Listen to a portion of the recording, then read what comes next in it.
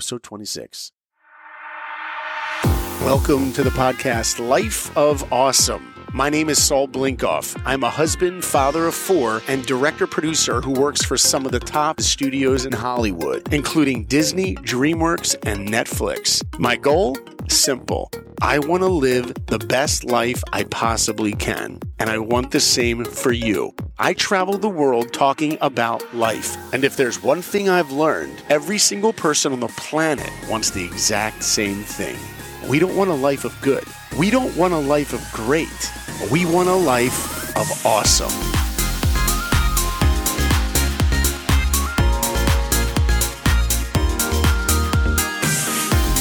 I really want to thank you for being here today listening. I realize there are so many podcasts out there, and I really appreciate you giving me the most valuable thing that you have, your time. If you like the podcast, please hit the subscribe button, give us a rating, a review, and of course, share it with your family and friends. That said, let's get into it.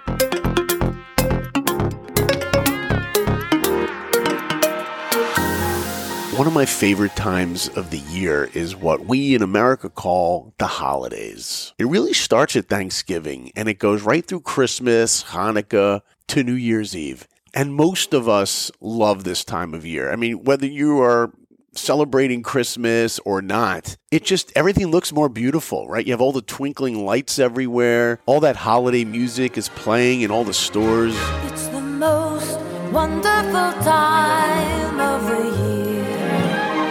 Or maybe it's the cozy clothes we all get to wear. Even in LA, I can break out my Doc Martens and jeans and put on a cozy sweater. I have such fond memories as a kid. My parents would take us, me, my brother and sister, to New York City, to Rockefeller Center. We would do ice skating under that big, beautiful Christmas tree. Years ago when my wife and I were dating, we went ice skating there. We took our 4 kids there through the years. And just walking around and looking at the windows of Macy's and Bloomingdale's and all the department stores. And I even remember the smell of those chestnuts that they were roasting on like different corners all around the city. It's just amazing, just magical. And how much do we love movies centered around the holidays? How the Grinch Stole Christmas. You're a mean one, Mr. Grinch. You really are a heel. How about the great John Hughes comedy, Home Alone? You guys give up, or you're thirsty for more? Keep the change, you filthy animal. A Christmas Carol from the 1951 version, of course, starring Alistair Sim. I don't know what to do. I'm as light as a feather. I'm as happy as an angel. I'm as merry as a schoolboy. Miracle on 34th Street.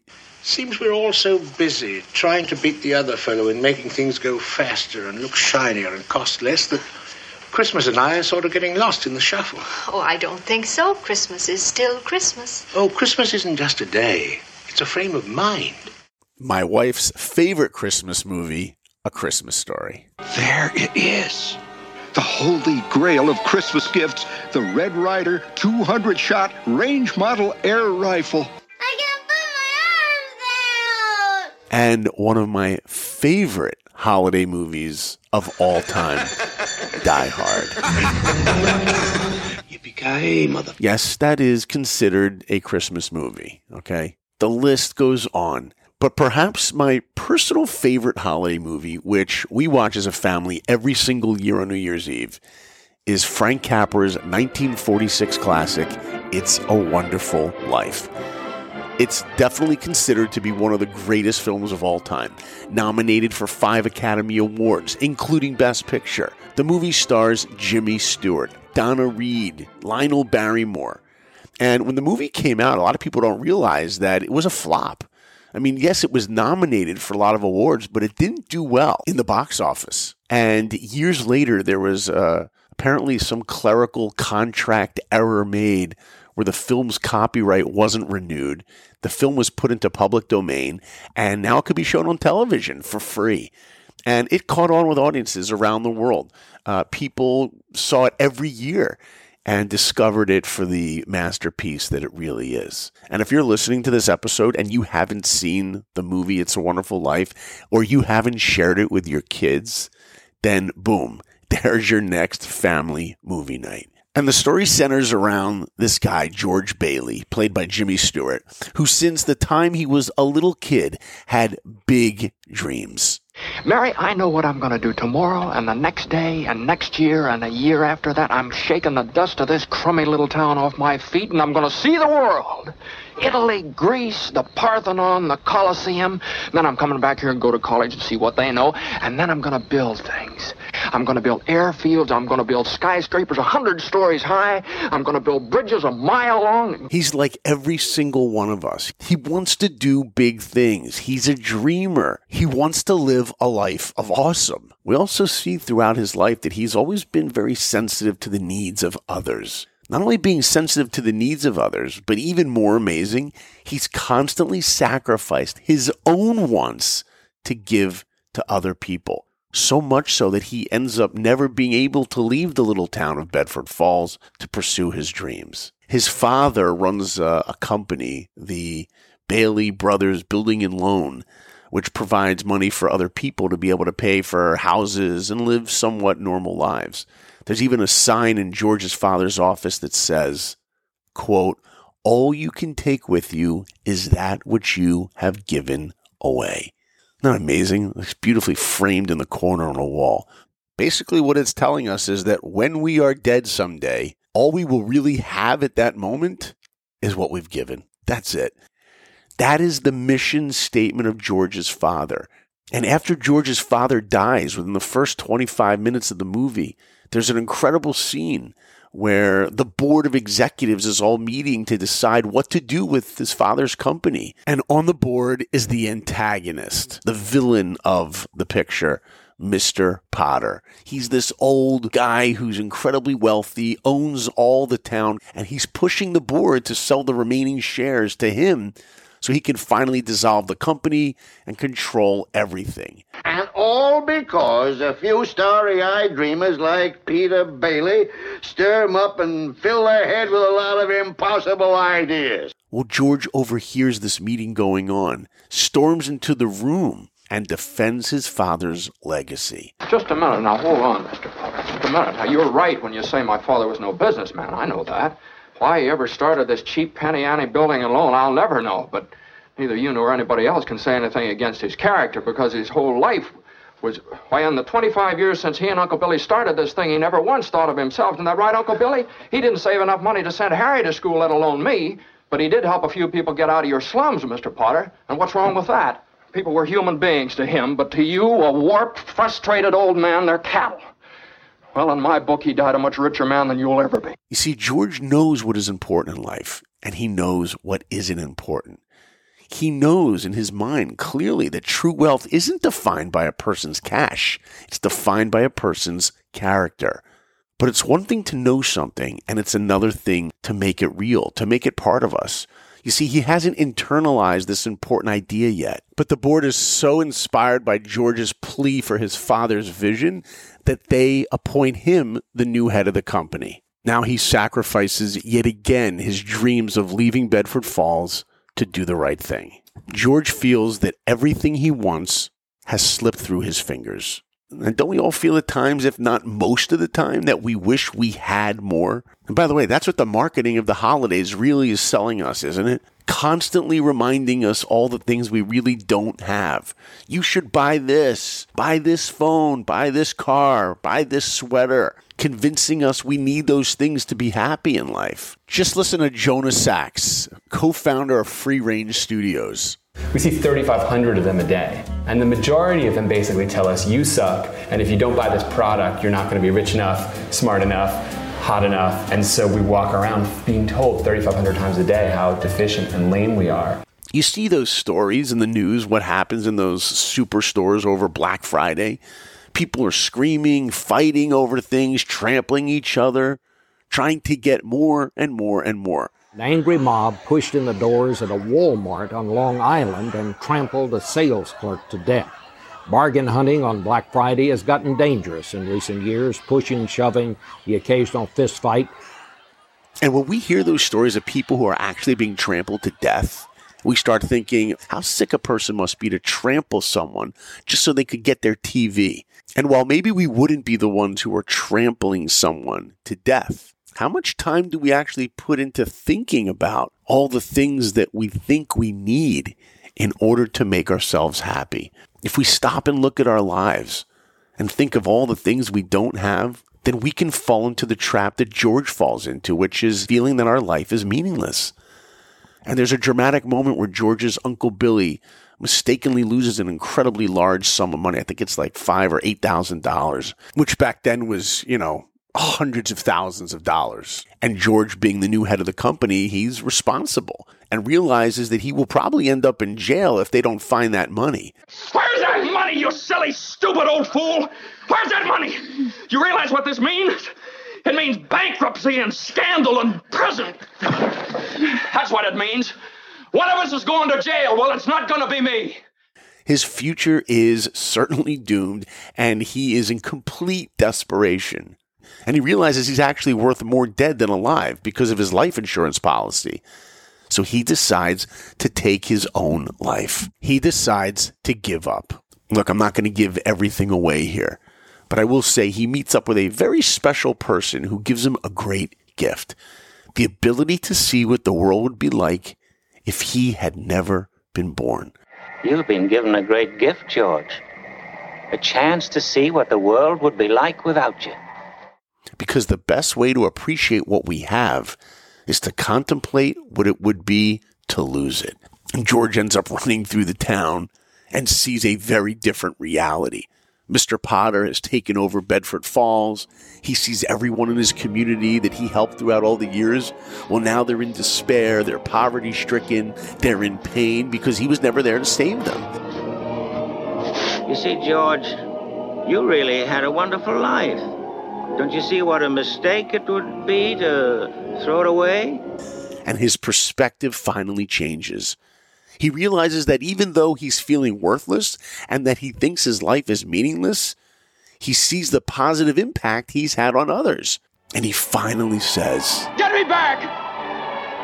Get me back! I don't care what happens to me! Get me back to my wife and kids! Help me, Clarence, please! Please! I want to live again! I want to live again! I want to live again. Please, God. Let me live again. He doesn't even care now that he's going to go to jail because he realizes his life mattered. Simply said, he shifts his mindset to not focusing on what he hasn't accomplished or what he doesn't have. Instead, to appreciating all the opportunities he has had to make an impact and give to others. He realizes that's where a life of meaning really comes from. There's a beautiful quote from famous author Charles Dickens, who wrote, of course, A Christmas Carol. He said, quote, "No one is useless in this world who lightens the burdens of another."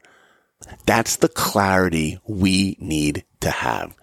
And eventually George returns home and his wife has rounded up all the townspeople. And now, as George finds himself in his greatest moment of need, the community that he sacrificed so much for over his life now comes to his aid to rescue and help him.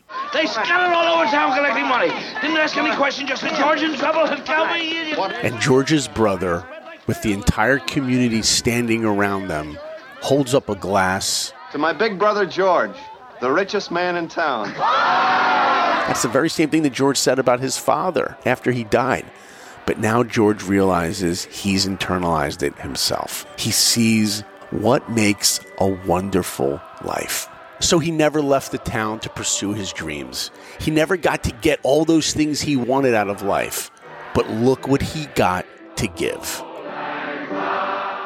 It's a Wonderful Life. What a great title for that movie. And truthfully, there are so many ways that we can give. So many ways. You know, we can be giving with our words, you know, offering encouragement to another person.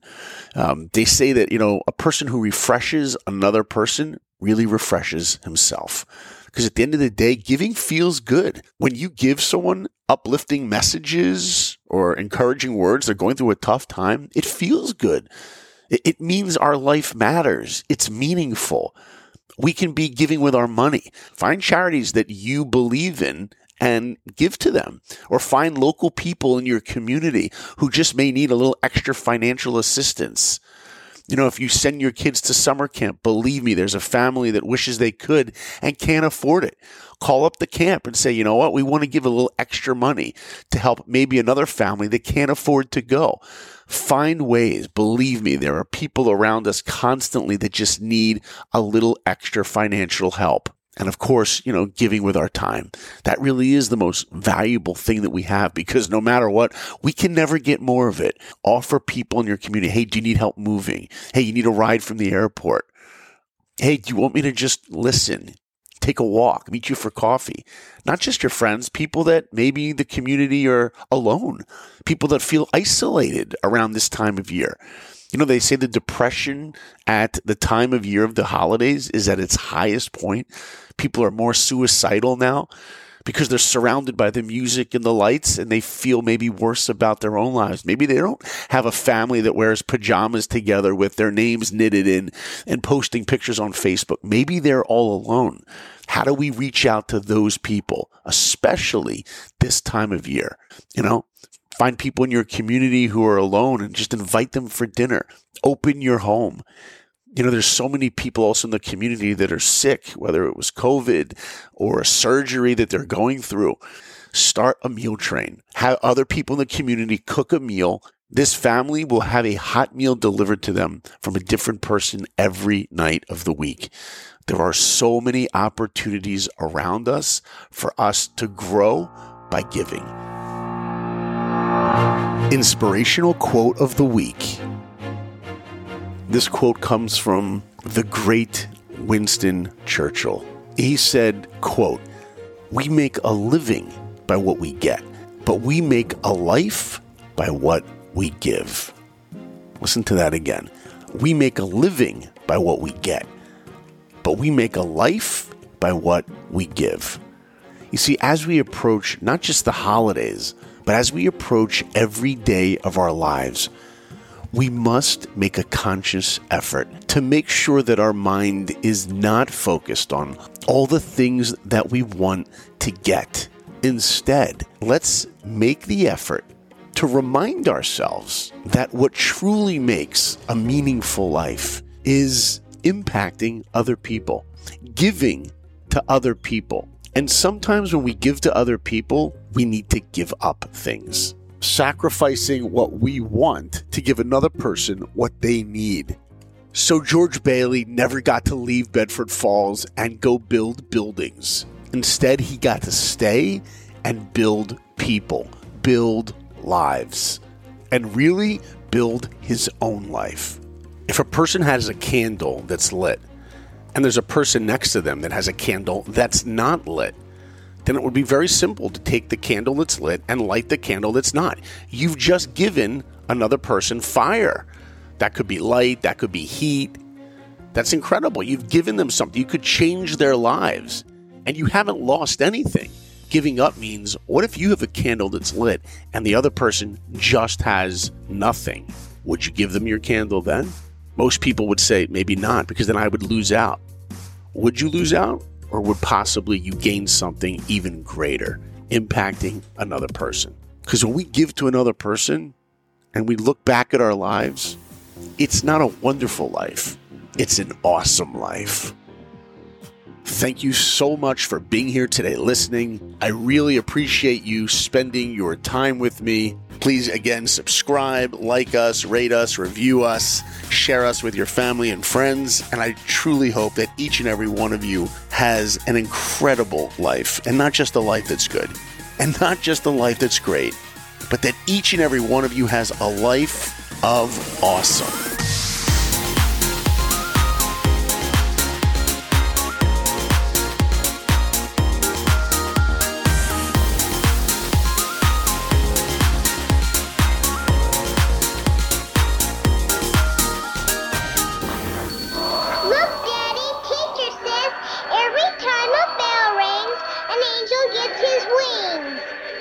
That's right. That's right. Attaboy, Clarence.